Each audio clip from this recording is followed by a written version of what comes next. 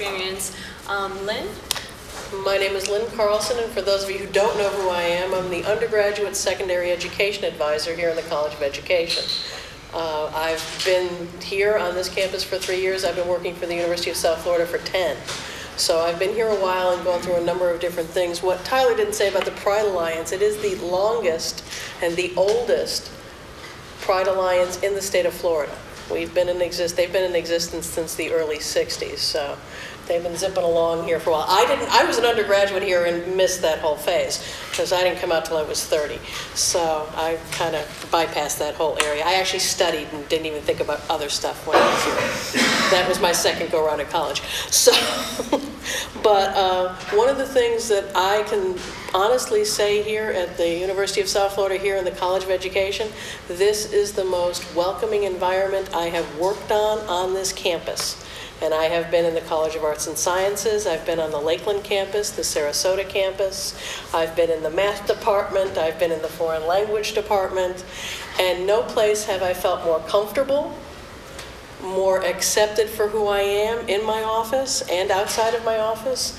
And this campus has changed by leaps and bounds in the past, I'd say, 5 years. Looking at Jose Hernandez in the back of the room because it was partly due to him that I think things have started to change. This campus is now working on the Pride Alliance has the Coming Out Day celebration, and one of the things that they have talked about is making it more inclusive for coming out, to have the African Americans, the Latinas, other groups that are represented that is not so Indo-European, I guess would be a good way to put it. How's that? That politically correct? It's not so white. How's that? We just get right to it here. And I am very open in my office, and my office is very accepting. And I have probably the most eclectic office on campus, being in student academic services. But the other thing is that because of things that have changed around here, there are a number of things happening. We have an LGBT alumni society, which is chartered by the Alumni Association and very well accepted. We're involved in all their leadership activities, and I've never had so many people come up and thank me for becoming part of a society in my entire life as I had when we got accepted as the LGBT Alumni Society. All the leaders of all the different chapters were there, patting you on the back, it's like, good for you, glad you're here, what can you contribute, can we help you? They're very good about all that kind of stuff. So being a young university, I think, kind of helps in a way, because we don't have the indoctrination and the history behind the rest of it, because we are such a young school. The other thing is that the one thing I've noticed on campus in certain places, and I've started picking up, is that I'm very aware of how you say things. I'm very aware of my language when I speak. I tend to be very as non-judgmental in my terminology as I possibly can, unless I'm just giving you a hard time, which people in my office do to me. But that is the one thing you can do as a teacher. And I even did that when I was teaching. I did teach in Plant City, which is another really liberal area of the county. And it's one of the things that I noticed about myself, and one of the things you have to start being aware of. And it's going to be uncomfortable, and there's going to be parents who are going to call and be upset with you. And you have to have something to come back with. And it's, like Tyler said, it's about diversity. It's about the differences. If we were all the same, we wouldn't have to have schools. There would be no need, would there? Well, I'm a social studies teacher. I'm into the culture stuff. So, okay, so that's one of the things you have to think about. If we were all the same, and part of the things we have to teach in this country is that we're all different. Okay, we're kind of made up that way. That's kind of how we started. That's kind of what makes us different, makes us strong from everybody else. So it's one of the things you have to think about. So. Thank you, Lynn. You're welcome. Lynn. Lynn also. Lynn Mattias, you know that by reading the papers. Prevention specialist with the Safe and Drug-Free Schools Office. And what's written here is a small part of what I do because I'm a public school educator. And that means that we do everything that we're asked to do. Actually, at the bottom of my job description, it says other duties as assigned. So that means anything they ask you to do. One of the great parts of my job is that I facilitate the Gay Straight Alliance clubs in the Pinellas County School District. And what that means is that for each high school that has a Gay Straight Alliance, they have a sponsor, much like Paul, and those sponsors and a child in leadership get together, and we call that group the Countywide Gay Straight Alliance Team. And I facilitate that team and make sure that the Gay Straight Alliances have the things that they need and are able to do the things that they need to do. In Pinellas County, we have 17 high schools and we have 16 Gay Straight Alliances, and we are unbelievably proud of that. It's about safety for children, it's about safe spaces for children, and that's all children. And if it means gay, lesbian, bisexual, transgender, intersex, then that's what it means. If it means children that are labeled exceptional, children in wheelchairs, then that's what that means too.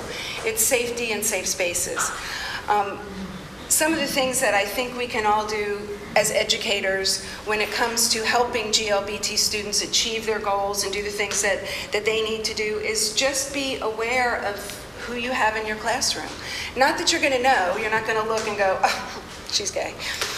You're not going to be able to do that. But if you talk in language that's all-inclusive, if you talk about things that are all-inclusive, then everybody feels included. Just creating that awareness by allowing schools or having schools do things like, I think someone mentioned Day of Silence. Ally Week is coming up, so people that are allies can wear a little sticker that says, I'm an ally. No Name Calling Week. All of these national days or weeks are set aside for us to create the awareness for GLBT students. And I think that it's really important that as we go through our days, that we know that these things are coming up. 16 high schools, we have 16 days of silence in our high schools, and that means that for that entire day, the student is silent to represent all the people that have been silenced over the years. And I have to tell you that I have teachers asking if we could do that every Friday. But we don't do that in Pinellas County. I think one of the things that's a detriment to GLBT students is the silence, and is the fact that many people allow things to happen that shouldn't happen. I think I heard Paul say something about, he used the word fag. Well, in the school system, in K-12 public education, we are, as instructors, as teachers, we're a cross-section of society. And we have every kind of teacher in the K-12 system, just like we have people in society. We have bigots, and we have nice people, and we have smart people, but we have all of those people together. So when it comes to things that are going to hold GLBT kids down, it's those people that are possibly not the best people that are going to allow things in their classroom like, that's so gay, or he's such a fag, or who knows what. Could be any kind of conversation or any kind of negative information going out when it comes to GLBT students, and just stereotyping. And many people say things that they don't mean, but things come flying out of their mouths that they wish they could take back and don't realize that it's hurtful. So when it comes to GLBT students in the classroom, or any student in the classroom, as educators, it's our responsibility to know what we're saying, when we're saying it. So I think that that's just a really, really important thing. As far as things like policies, the Pinellas County School District has a non-discrimination policy, and in that policy, it specifically states that we will not discriminate against anyone due to their sexual orientation. That's very, very important. It's the law that backs us, it's the rule that backs us, it's the policy that backs us. As an out gay woman, I know that if somebody does something to me or says something to me, and it has to do directly with my sexual orientation, that policy is like the safety net for me. And I know that I have backup. I think that's really, really important. In the district, in the Pinellas County School District, we also are trying to make the GSAs and the county-wide Gay Straight Alliance team part of our system. We're going at it in a systemic fashion. We have 17 high schools, 16 gay straight alliances. The countywide team meets 3 to 4 times a year. We facilitate some safe activities. We have a field day every year. We have a dance at the end of the year.